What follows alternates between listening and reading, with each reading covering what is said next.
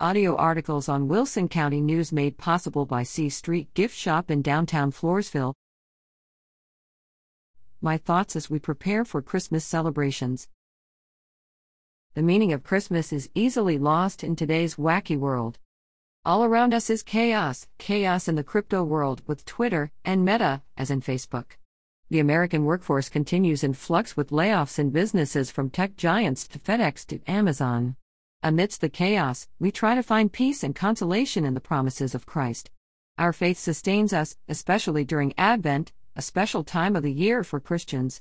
Prior to having my own little world being turned upside down on November 14th, I was following such headlines as those about Elon Musk and his antics, but that can be a story for another time. Now, as I try to get my thoughts together, I realize that, despite losing my partner, confidant, and steadfast supporter of 56 years, life goes on, and I must as well. My family and I will celebrate Christmas together and with the faithful in our Sacred Heart Parish and in nearby Elmendorf. While my joy has been cut in half, somehow I will pick up the other half of the pieces and continue.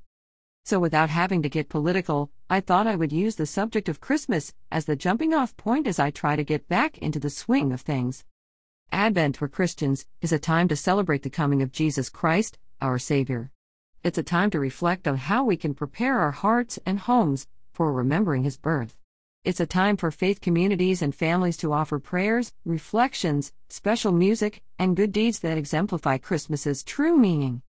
However, I will be the first to admit that it is easy to get carried away with things that are really not important in the greater scheme of things. Matthew Kelly, an internationally recognized motivational speaker, has a series of short video clips about making this the best Christmas ever. Among his 28 suggestions is a reminder to remember what really matters: family gatherings, being close to God, or even helping someone else make their Christmas memorable. We can be grateful for the blessings we have and for what God has done for us. Kelly says it is okay to do some Christmas decorating and baking if that helps you prepare for the season, as long as you do not lose focus on the purpose. Above all, make the most of your time and don't go overboard on the shopping. Trying to make everything perfect will only make you anxious and take your focus off what's important. I like to think of it as going with the flow.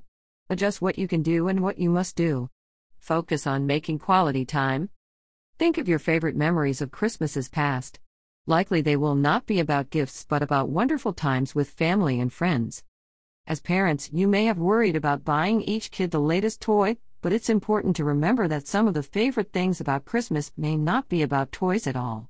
Rather, they may be about spending time, sharing dreams, telling stories, laughing, making plans, and doing other things that leave you with a warm feeling inside. That feeling will stay long after the toys are broken and discarded. As Kelly says, give glory to God, not to your ego. Christmas still can be a magical time, just not the Hallmark made-for-TV movie kind of magic, but the magic that warms your heart.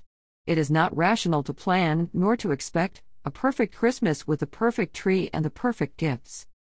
After all, as my 12-year-old grandson reminded me, this is not a Hallmark Christmas, you know.